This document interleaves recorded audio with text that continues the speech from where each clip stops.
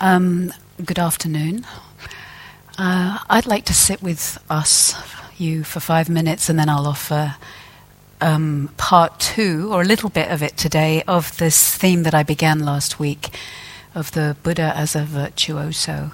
And today looking particularly around working with some of our patterning, our karmic formations, and what it might mean to be skillful on the way to virtuosity with our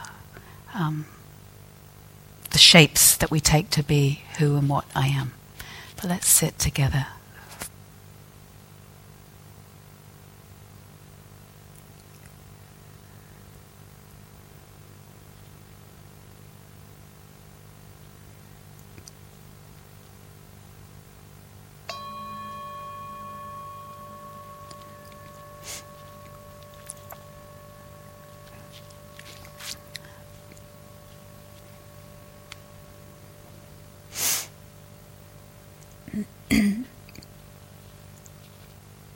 So whatever is our motivation for coming to practice, whether we conceive of it as for healing, for serving our world,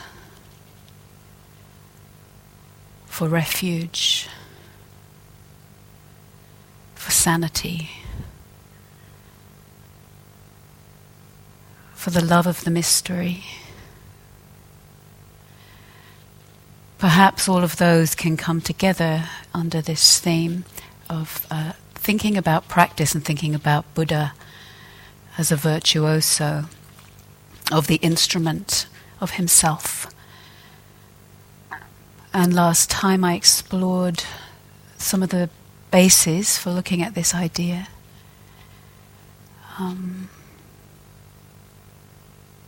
Because if we want to be freer, what are we being freer for? If we value freedom, what is it for?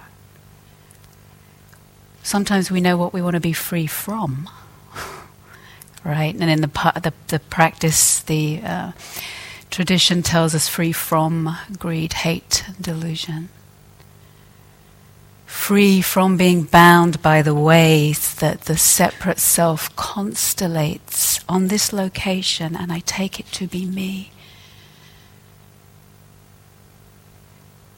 If we're interested in creative response to ourself, to our world, then we want to examine any of those places, any of those conceptions, any of those births into a separate self that keep us separated through fear, through ideologies, through sometimes gut reflexes of shrinking or puffing out as a way to manage the scorch of contact.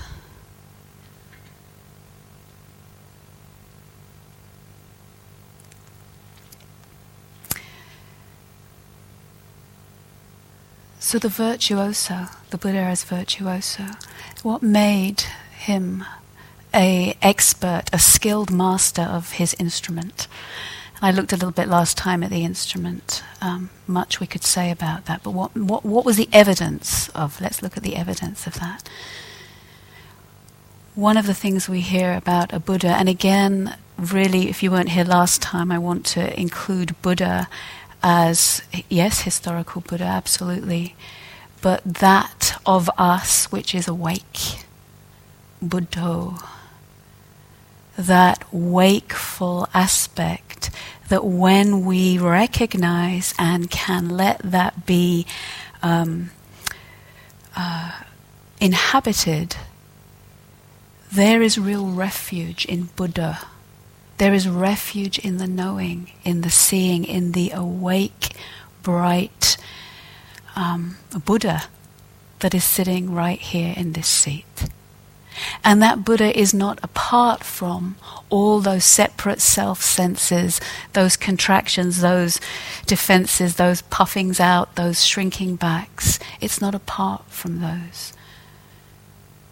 that there might be something quite magical at that intersection of refuge in that awake knowing, and then what is served, what comes to the table, who comes to the table when I'm sitting here doing my practice. That in that meeting of Buddha with the separate senses of self, the ones I have taken myself to be that I haven't even seen, some of them, till I come sit on my cushion. They've been living through me.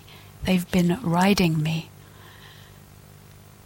I have the chance to see, to touch, to feel, to smell, to understand, to resonate with, so that those beings can start to be freed. Those beings that I see externally, I find also arising to the table here in my practice.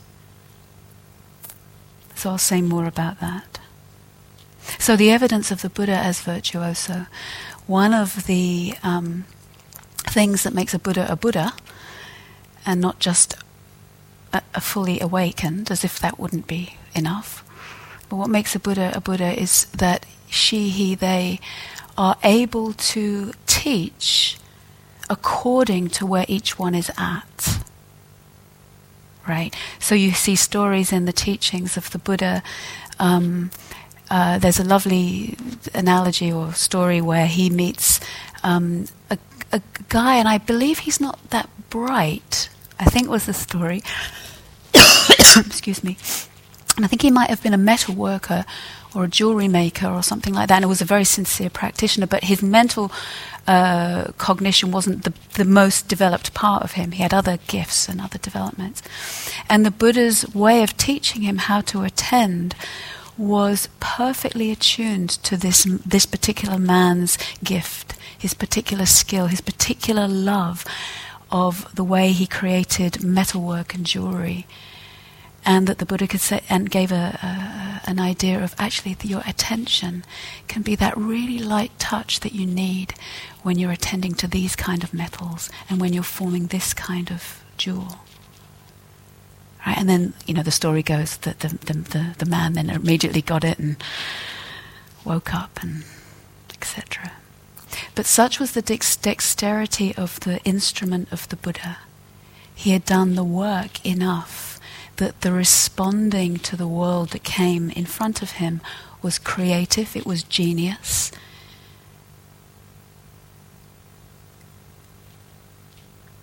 It could play many tunes. The instrument was fashioned and tuned and had a range that meant many, many responses to the world were possible. It's not just a one-hit wonder. Remember I talked about that last time. Sometimes we have one tune. Not always. We're also different every day. But the instruments sometimes that certainly I can remember playing a lot in my family of origin was the party blower. And one of my brothers would say something, and it would just be, I'd just kind of react back. That was it. Not much dexterity, not much range. Not much skill yet, not much perspective. I was concretizing and believing that what was coming towards me was absolutely what it appeared to be.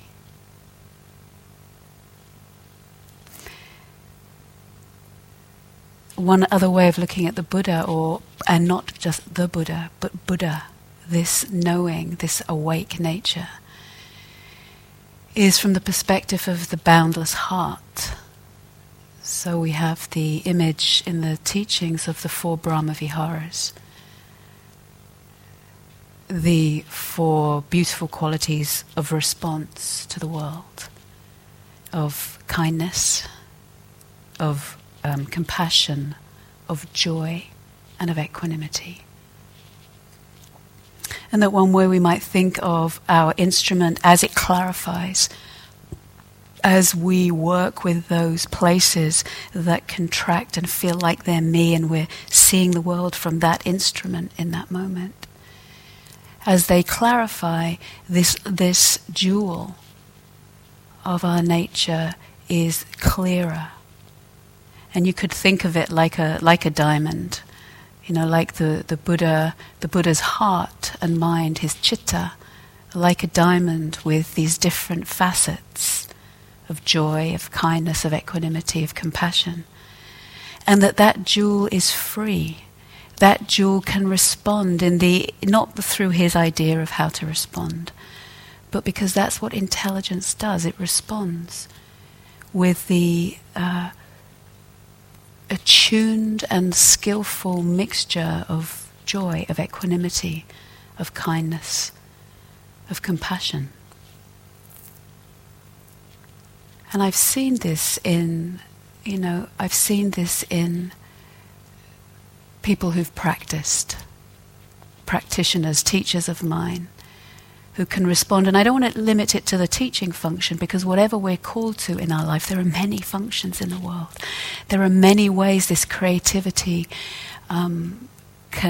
this virtuosity or this skill can work for all of our benefit.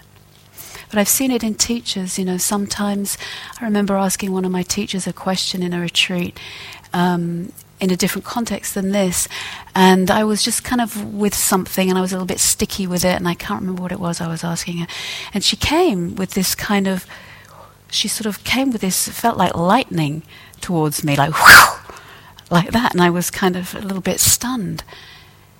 And I could feel that clarity and sharpness that she met me with, it's not always like that with sharpness, not at all. It went right in like a knife through butter, separated out the kind of dross that I was kind of entangled with, and I felt the kindness in it. I felt the kindness, not any idea I'd ever had of kindness. Kindness has to be nice, kindness has to look like this, kindness has to, it's always softly spoken, kindness is... No, it was this extraordinary skill, this extraordinary dexterity that in that moment she met me with a virtuosity. I wasn't hurt. Not because I'm not prone to being hurt. Not at all. That will be one of the shapes many of us have to work with, the one who feels hurt.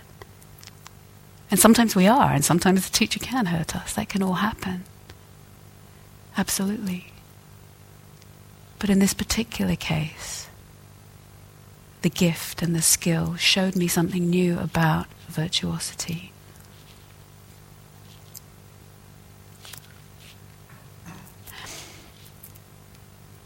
So the particular thread I want to run through in this reflection is actually from a student that I was working with this morning on Skype. And I rang her back about an hour later to say, would you mind if I used your practice as the example in the talk this afternoon? I said, I won't mention your name. She said, that's really fine. It's very fine. So, and the particular way I want to look at skill today in working with some of our patterning that can arise on retreat is to look at it from the perspective of the three centers.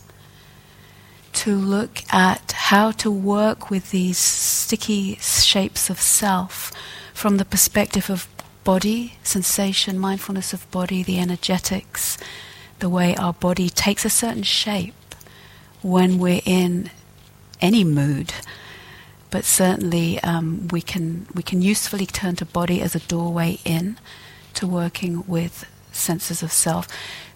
That's one center. The second center of the heart level, the emotional, relational sensitivity of heart and how that relates to working with self structures. And then the cognitive, the bright seeing of what we can actually see and understand and hear as some of the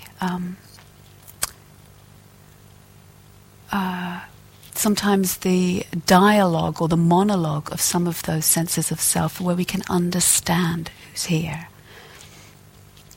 Because all of these showed up for this person's work this morning as she was exploring. And she's someone who's done a lot of practice on the cushion, on retreats like yourselves, and she has her practice of her work in the world of serving in the particular way that she does, in the particular way she serves. Come on in, Ava.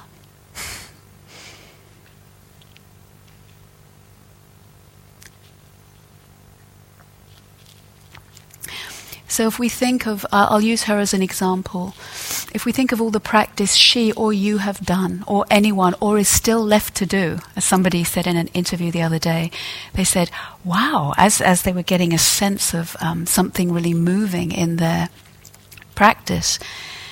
And in this case, it was opening to a whole new sense of equanimity and the open-heartedness that is also cool at the same time.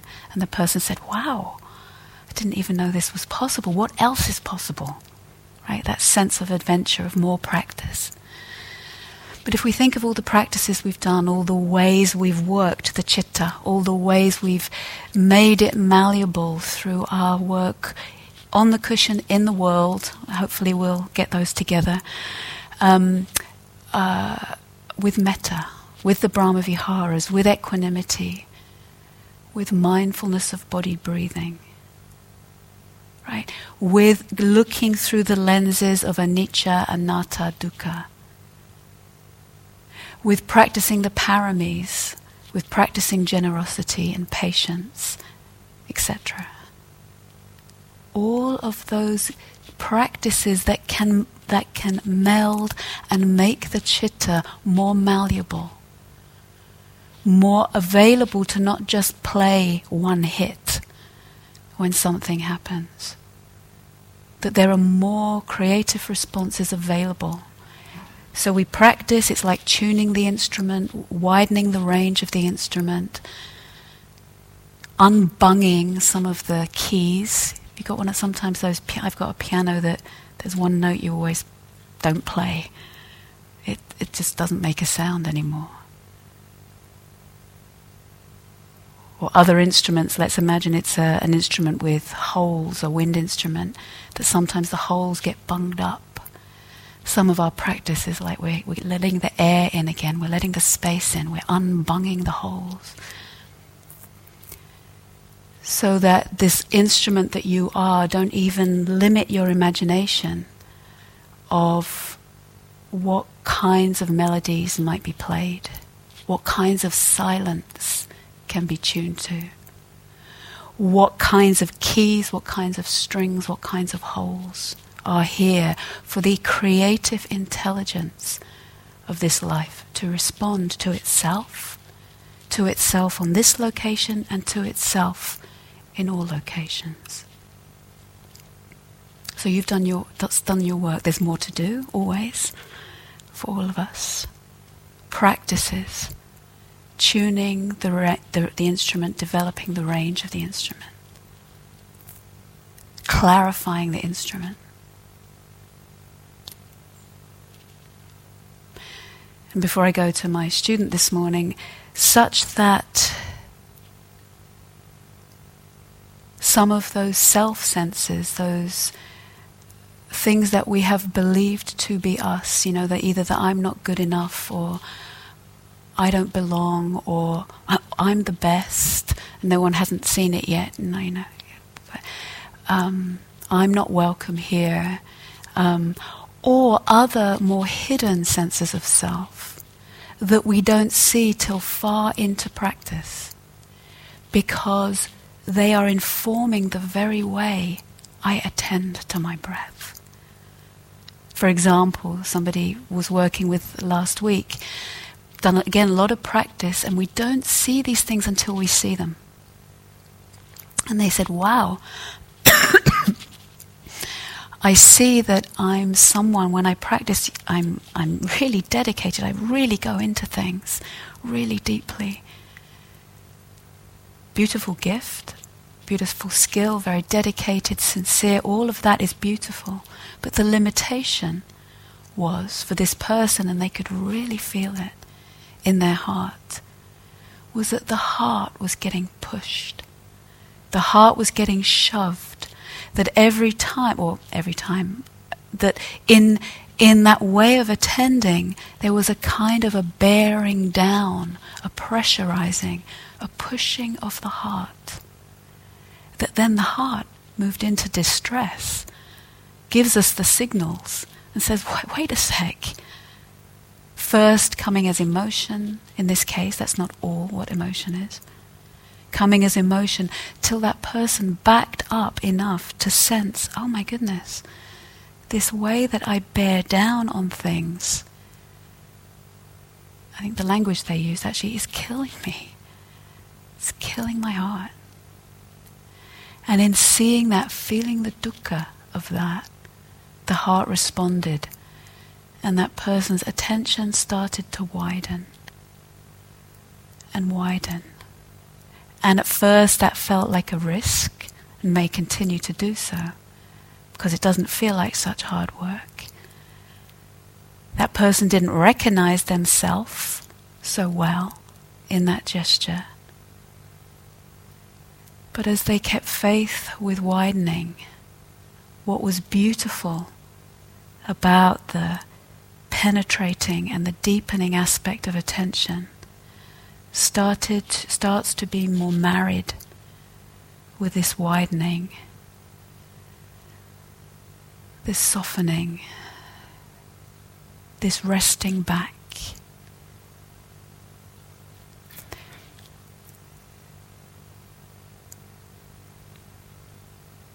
One of my friends who's also a teacher, he gives the example of his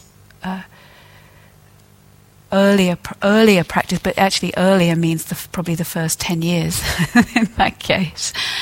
Again, different from the person I've just talked about. And my friend had been practicing in Thailand, I think, for a long time, and he was very sincere, very dedicated, very on it. The Dharma was right at the center for him. And he said he came back to England and went to a village fete, the kind they have round here. And I think it was a village fete. And there was a game you could play where there was a chute, like a drain pipe, plastic drain pipe, where the guy running the store would put like a pretend mole, underground mole, little creature. It's probably some stockings stuffed with, something. And the mole would. Oh, actually, there's two. There's two stories here. There's the mole going down the chute this way, and that when it comes out, your job as the person at the village fair, and it doesn't sound very dharmic, does it? Is to whack the mole on the head, right? To see if you can get it. To see if you're sort of tuned your responses enough to whack the mole. There's another version of that game where the moles pop up out of there. They're not real moles. You have to kind of get them, see how many you can get. And the point of this story about virtuosity is the person realized that that's what they were doing in their practice. Right? That every time something came up that was slightly disturbing or slightly kind of like didn't conform with that person's view, limited view at that point of practice, it's always going to be limited to some degree, right? That person just wanted to not be hassled, didn't want to be bothered. So anytime something came up, boof, boof, boof. And he saw that. And it might sound extreme, but I know the equivalent for myself if my view of practice is just for stillness. Now, certain practices will be when we're practicing the instrument. That's beautiful. But if we make that a view about not wanting to be disturbed, ever, we're really narrowing the scope. And we actually, when you see it in your own mind, cause a kind of violence to your own heart, because we separate what is a boundless heart. We separate it into just mine and just my circumscribed area of stillness and silence. And there's a kind of breach that we feel in the heart as we get more sensitive, a pain in the heart.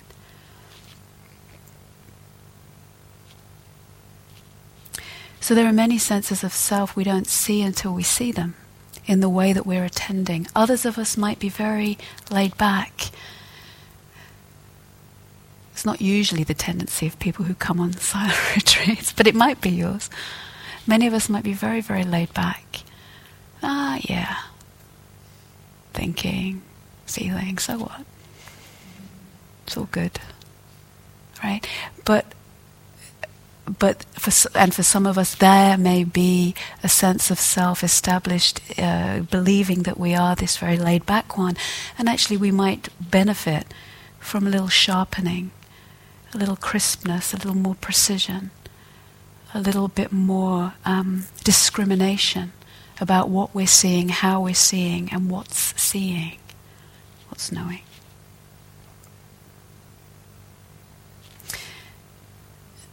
And again, before I get to the woman this morning, I might not get there now in the end, but I just want to tell one story again, but making this really grounded of potential virtuosity. Hopefully, if you weren't here last week, and if the word's interesting, you might want to hear what I said, so that virtuosity doesn't become some thing that sounds like it's out of our reach. I talked about that last time. A friend, colleague, and teacher of mine, who's a monk, has been a monk for many, many years, and had to do a lot of work, as we do as humans. I want to give an example of his virtuosity. And a couple of years ago, he came to visit, and he knocked on the door, and I answered the door, and I said to him, I was really pleased to see him. I love him very much. I said, "How are you?" And he stood there, and he's got a lot of presence. He stood there. I felt like his feet were really in the earth, and it's a lot of presence, a lot of cultivation, a lot of bright here. "How are you doing?" And he said, "I'm just noticing, just wondering if I'm welcome here." Right? And the way he said it wasn't, I got it right away, it wasn't, "You've got to welcome me, and you've got to be really nice, and I'm really vulnerable, and please welcome me." It was, he was tracking that after all this 30 years of work, that shape, deeply imprinted, we could say, yes, give all kinds of causes, birth, family, beyond. That shape arises for him at the beginning and the entry to new contact. Any of you recognize that? Right? That shape for him arises. He wasn't bound by it. He only told me, he probably doesn't tell everyone when he walks in, Gosh. We have some practice relationship as well.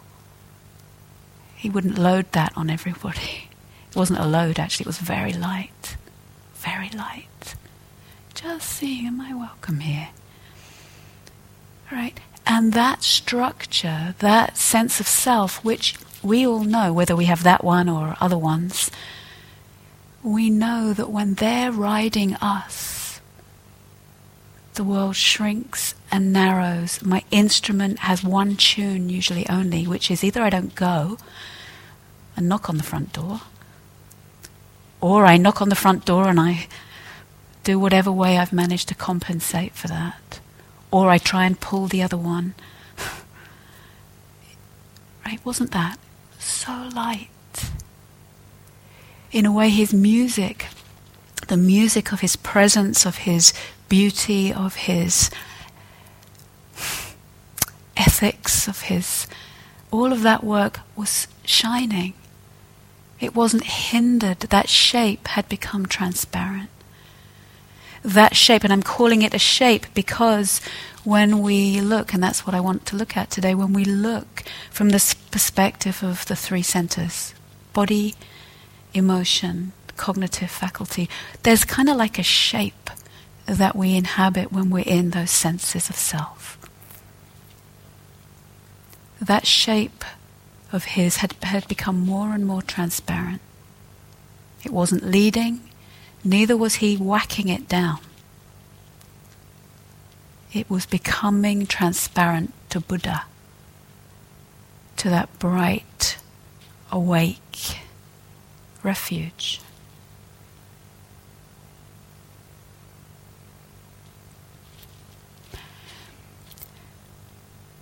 So how does that apply on retreat?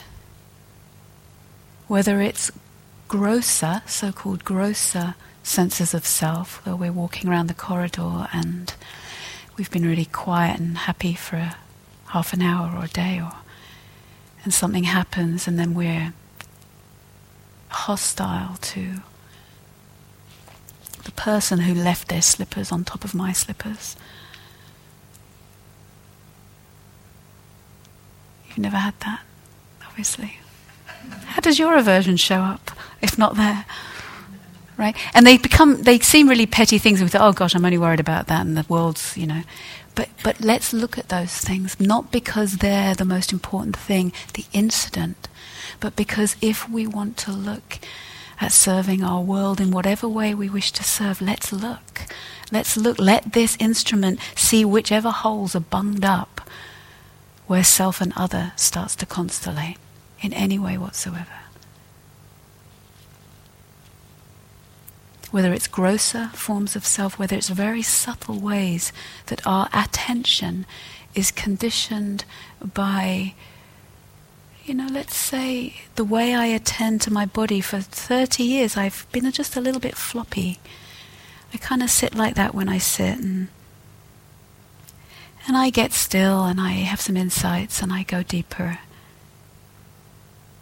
But something is a little undercharged, is a little flaccid. Is that the right word? It's like kind of sort of doesn't have a crispness to it. And only after some time we might see, oh, it's really subtle, but we feel it in the body. We feel that lack of tone in the body, and something in the posture starts to find a new alignment. Again, others of us with over-energized structures tends to be that those senses of self are either kind of over-energized or under, kind of floppy. I remember sitting for years and I was in a meeting, same friend with a whack-a-mole. So he's a spiritual friend. He gives me good reflections sometimes. He said, he was pointing out that I was sitting like this. And he was very sweet, and we knew each other well enough for it to be very kind. But he kind of pointed out that I was really sort of bright, but I wasn't really kind of rooted down through the hips, through the legs. And there's a way that my world was all, well, it would be good if I had the heart. Mostly it was up here. My world, my knowing, my seeing, my opening. Great. But again, if I want to know about possible responding to anything, I need the center of action. Belly, legs, body. So back to the cliffhanger of this person. She began exploring her practice here and now, so in the present moment. So real-time immediacy of practicing her practice this morning. And she said a new thing was coming to her, which had never been before, which was actually a certain kind of a different new appreciation for the Buddha, the historical Buddha. That hadn't been her thing. She wasn't a Buddhist. And she said, I actually, by reading some of the suttas, by reading some of the text, even though that wasn't the thing I was most excited about, I'm noticing that I'm feeling a kind of closeness to the historical Buddha. She said, well, I never felt that before. And that touched her. As she said it, some tears came to her eyes, and there was this sort of softening and wettening of her heart. And as she let that happen, she noticed here and now that a sort of power came through the center of her, kind of potency, that had a confidence about practice and about the lineage and about the guidance of that the Buddha offers. And so at first the power came. She goes, oh, it feels like... I said, what is it? She said, it feels like power. And then she sort of shrunk a little bit. She goes, oh, power, powers. And then all her associations with the word power, which for many of us aren't all good associations, right? She goes, but power. And I said, yeah, the Buddha had a lot of power. It was grounded in ethics. But potency, to have a teaching that lasts this long, that's a lot of power. So holding the word power, letting herself have the power. She goes, yeah, okay. A lot of power, a lot of confidence in the refuge of Buddha, historical Buddha, but right there and then she contacted Buddho, that awake aspect that is not shrinking around a particular thought, feeling, sensation, idea, sense of self, is not shrinking around a particular one. She's here, and the life is unfolding. As she breathed with that, she said, there's a theme I want to explore today. It has to do with pushing. I notice that I'm pushing a lot myself off of retreat in my work. I'm pushing myself. She said, it doesn't always have a lot of kindness in it. And she said, and there's still a gap between my life on the cushion and my life and my work. The kindness and the depth of emptiness that I understand on the cushion isn't completely translated. And I want that, she said. I want that. As she explored the power, she said, oh, I noticed that the energy is very slow. Things feel less hurried. I feel less under pressure, less hurried. So she was getting used to that sense. So part of practice is when the wholesome, beneficial states have arisen, to really know them. Part of wise effort. Here it's wholesome, it's beneficial, it leads onward. She let it permeate her body, this confidence, this power, this wakefulness. She could feel it in her body. Speed slowed down, the sense of time changed, the sense of self changed as the sense of time changed. And then she said, oh.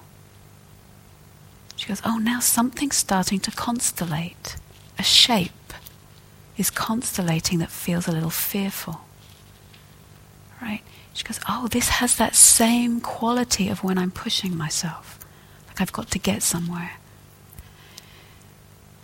She stopped and she started to explore that shape through those different centers.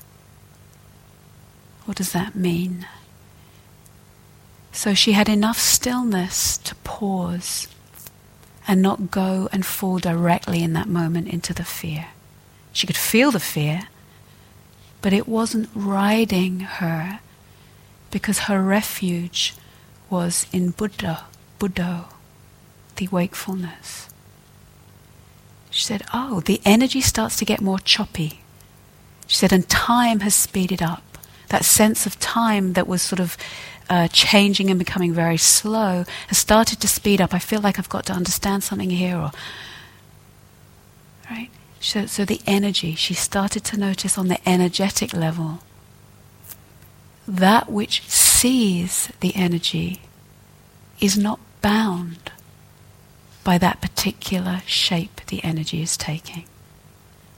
That which is recognizing the changing nature from the slowness to the speeding up, that is refuge. That is Buddha. That is, as one of my teachers would say, that's the Blessed One. The Blessed One right here and now. That which hears the choppiness,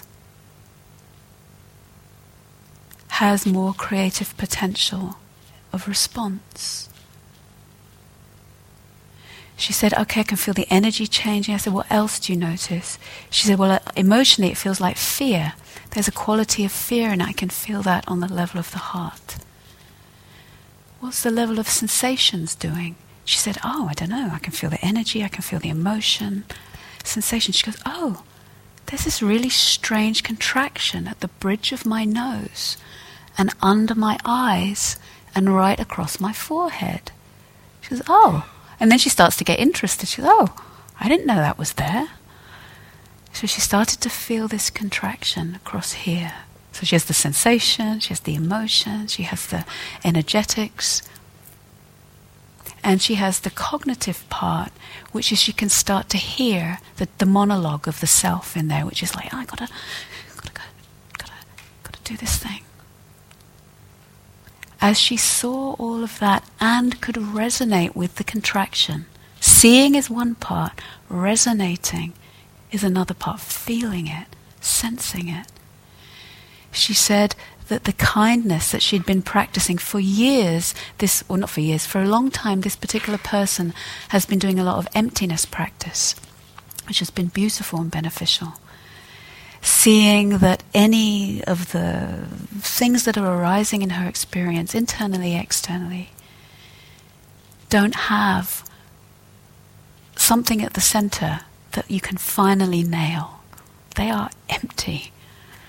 And that she's been really seeing through her direct practice that they arise dependently on conditions. They're not self, they don't have an inherent core, and that has given her a lot of freedom. A lot of freedom. But as she reflected today, that degree of wisdom has not been married with an equivalent amount of kindness. And so since her last retreat, she's been practicing more kindness. And today, as she starts to see that contraction of the fear, she said her heart came forward. And it didn't need to see through. It didn't need for this thing to dissolve. It didn't need for her to get to the bottom of it and see that it was empty. She knows that. That's one of the lenses. That's one of the gifts. That's one of the melodies, one of the ways of seeing that she has in her instrument. And what came forward was the kindness. She loved this shape as it arose. Doesn't mean it's pleasant. It hurt. It's painful. She didn't need it to go away. She didn't need to whack-a-mole. She didn't need to do anything with it.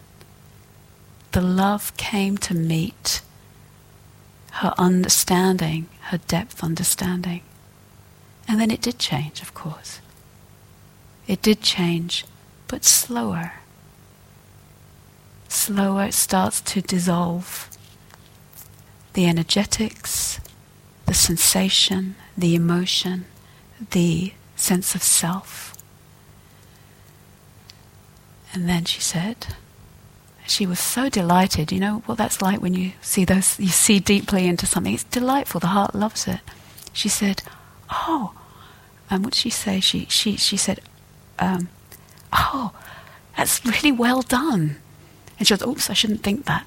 Right? That's how I'm taking that insight to be me, and that's selfing, and I shouldn't self, and right. And I said, "Wait a sec. Let yourself feel the well done." That joy in the heart that celebrates seeing more deeply. It's wholesome. If you cling, yes, you'll see the suffering, but I don't think that's what's happening. She goes, no, I'm instead clinging to that sense of I shouldn't cling. I'm now the self who shouldn't be the self who's grandiose. I'm the one who shouldn't be grandiose. That other side, right? There's the big puffed up self. There's the I shouldn't have that self. The sort of false humility, the self-deprecating. Another kind of self. Softened. She could have the joy. Right?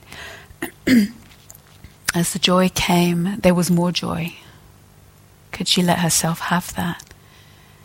And as she continued with the practice, she continued along in this vein, and noticed that as that self-deprecating, that shrinking around the expansion started to happen. Like I shouldn't delight in this too much. I shouldn't delight in myself too much. She could apply the same principles. Where do you notice that self-deprecating self-shape? She says, she said, I feel it in my arms. She said, they've just tightened. They've tightened and shrunk in. There's no space under the elbow, under the armpits. And I'm shrinking, tightening around the heart. She was so delighted to see this. Because that which sees the contraction is not bound. She's not being ridden by the self-deprecating sense. She can ride it. She can ride it. It's a wave that she can ride. And as she saw it from Buddha, again it starts to change. It starts to shift. It starts to open.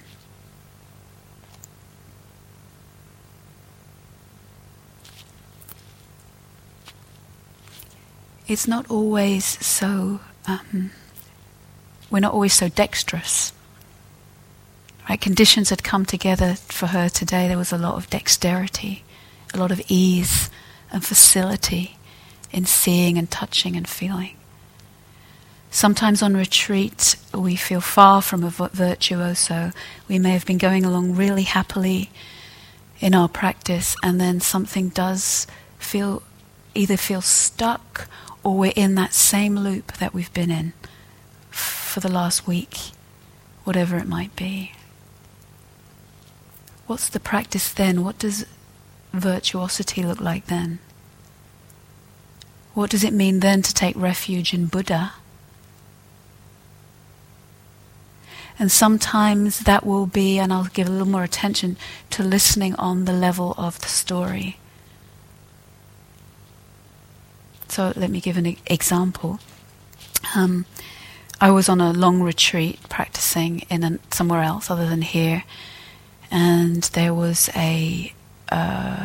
one of these little notes on the notice board. We used to have an equivalent one here, I don't know if it's still there, that says, if you're doing your walking meditation on the grass, does it still say that? Please don't keep walking in the same spot over and over again, because it wears down the grass. Do we still have that? Yeah. This was another centre, it's clearly part of the culture. And it was a month into the retreat, something like that. And there was a man, and he happened to be a friend of mine, I thought. And he was doing we were on a 3-month retreat, and he was doing his walking meditation back and forth. And guess what? In the same spot. And day after day, the grass got more and more downtrodden, more and more beige, less and less green, more and more brutalized. Right? This is how it was feeling to me. And who did he become in my mind? Can you guess? Well, the simple version is he's bad. That's the simple splitting. I'm the good one who would never do that. He's the bad one who not only doesn't listen by the rules, but he treads down vulnerable things. Right. Now, yes, there are people who tread down vulnerable things in this world, and maybe it would have been good if he'd walked somewhere else, but have you ever had it where the level of charge doesn't quite meet the thing that's happening? Has anyone not ever had that in their life? It doesn't quite meet. It's like, but he's my friend and it's only grass, says the mind. Yeah, but if you let people get away with things like that in this world, right? Yeah, but it's only grass and he's your friend. No, he's not. Anyone who does things like that is not my... Right, so then you're in this kind of flip-flop with the mind for ages, a week later. So, one skillful practice, don't go anywhere near. Yeah, if it was really harmful, I could speak to a staff person. I thought there might be more merit in seeing if I could work with it. First work for me was to go nowhere near where he was walking. Skillful sense restraint. Go somewhere else. Even if my mind was going, I bet he's still there. And I bet he's still doing that thing. Right? So sense restraint will be one skillful means. At that particular time, on that particular retreat, at the beginning, I didn't have the skill to work with what it was pushing up in me. Sometimes those things that carry more charge than they sort of warrant. We need a lot of skill. We need a lot of mindfulness of body. More and more and more and more mindfulness of body. To really slow down the process. And not just mindfulness of my body, but mindfulness of earth body, of big body, of really placing ourselves firmly in a bigger refuge. I'll pick up my story, but I want to give a piece from the Buddha about body. Can't stress it enough. At that point, I would say that Mara, so Mara, the personification of delusion, Mara had a foothold in me. I couldn't have that sight of that man walking back and forth without being spun so fast in my mind. I didn't have ability to be mindful with it, or investigate, or look deeply. It was too much. So back to the mindfulness of body practice. This is from the Buddha. Really beautiful metaphor in the mindfulness of body sutta. So different than the Satipatthana Sutta, which is the Four Foundations Sutta. He said, suppose there were a dry, sapless piece of wood. Right? Imagine a piece of wood that has no sap left in it. And he said, and a man came with an upper fire stick. So I found out what that was. That's, when you make fire with one stick on the other stick. Have you ever done that? Have you ever seen that done? Right. A man comes with an upper fire stick, thinking, I shall light a fire. I shall produce heat. What do you think, monks and nuns? Could the man light a fire and produce heat by rubbing the dry, sapless piece of wood with an upper fire stick? Yes. Yes, Venerable Sir. So too, bhikkhus, when anyone has not developed and cultivated mindfulness of body, Mara finds an opportunity and a support in them. Right? Any of you ever feel like your body feels like a dry, sapless piece of wood? It's not bound that way. The mindfulness of body literally makes us more sappy, in the best sense of the word, juicy, like our attention fills our physicality and opens it up. This is really, really necessary. Don't underestimate the first foundation of mindfulness. It's profound, really profound. So then he says,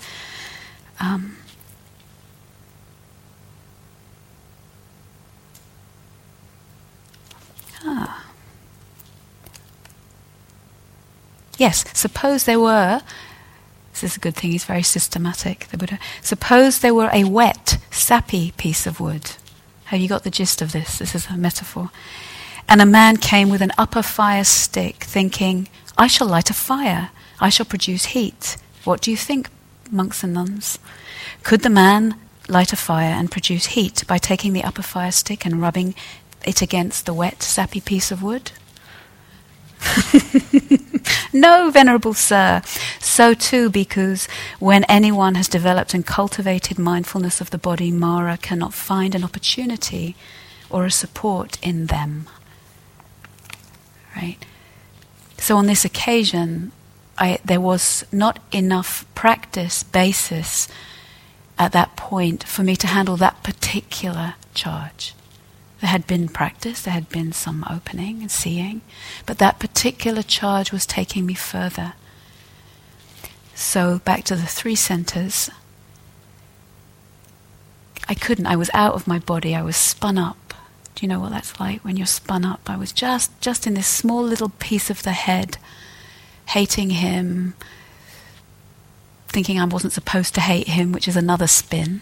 Right? So there's the one who hates him, and there's the one who's not supposed to hate him. And I'm spinning all over the place. Like on a river where or a pinball machine.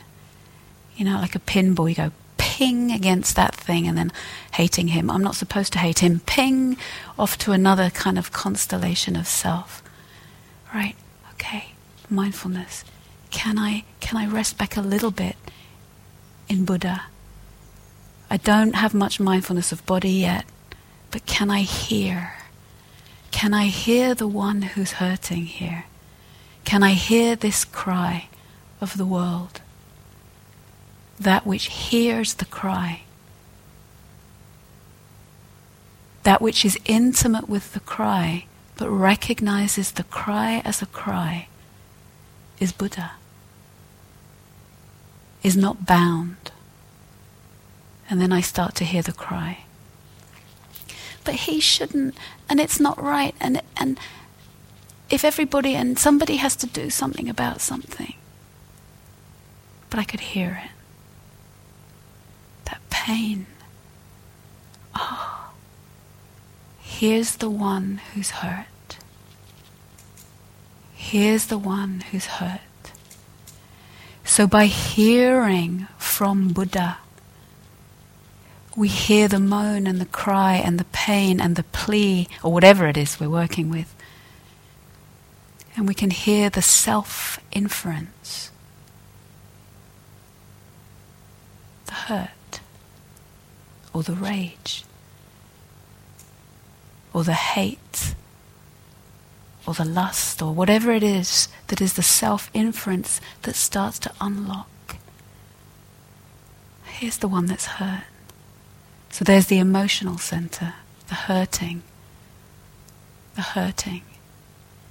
As I hear the one who's hurt, make room for her, I can start to sense the body, the tightness in the shoulders, the kind of urgency in the hands, the pleading in the gesture.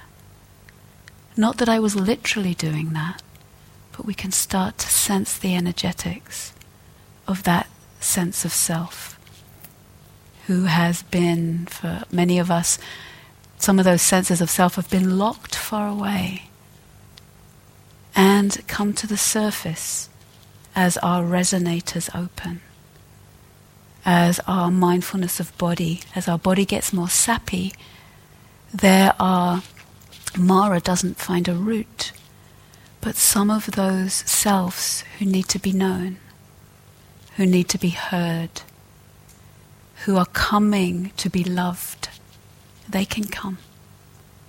They can come to the surface and be known.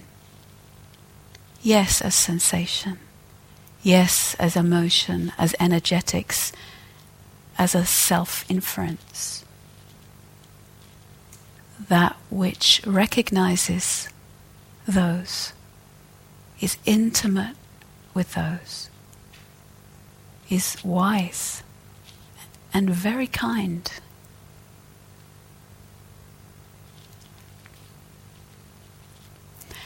So one skill, and I'll finish in just a moment, one skill is to, at times, if you are kind of locked in to a shape, and sometimes it's not a big lock, sometimes it's a subtle way that we're attending, is to say, where would be a good place to attend? It might be that I'm hurting in the heart, but actually I might do well to leave the heart alone. Sometimes I want to come in closer, sometimes back right off. Somebody last week whose heart was hurting a lot, really in a lot of pain, they actually found that when they came to the body center and they came to their jaw and their hips and just opened the jaw, right? A little bit of space opened up around the pressure in the heart. Moving the hips, a little bit of space opened up around the pressure in the heart. Sometimes we're just working at the level of sensation and we might do well. Is there an emotional tone here? And I'm sort of busy walking through the corridor, or I'm doing my yogi job and I'm with the broom and I'm sweeping the floor and wow, I'm really aversive right now. Can I feel that on the level of the heart? So this is just a beginning. If it's a helpful way of thinking, and some of you may already use this very well, one teacher who's really brilliant at kind of unfolding this way of practicing with sankharas, with karmic formations, is Ajahn Sachito from the Thai forest tradition. A lot of skill. If this way of thinking about practice is interesting or valuable to you, he's a really good one to follow this up with. And I can give a reference to some of his talks that do that really, really well. But for now, just thinking about the three centers may offer some dexterity in handling places where we might feel a little stuck. So I offer this for your practice. Thank you.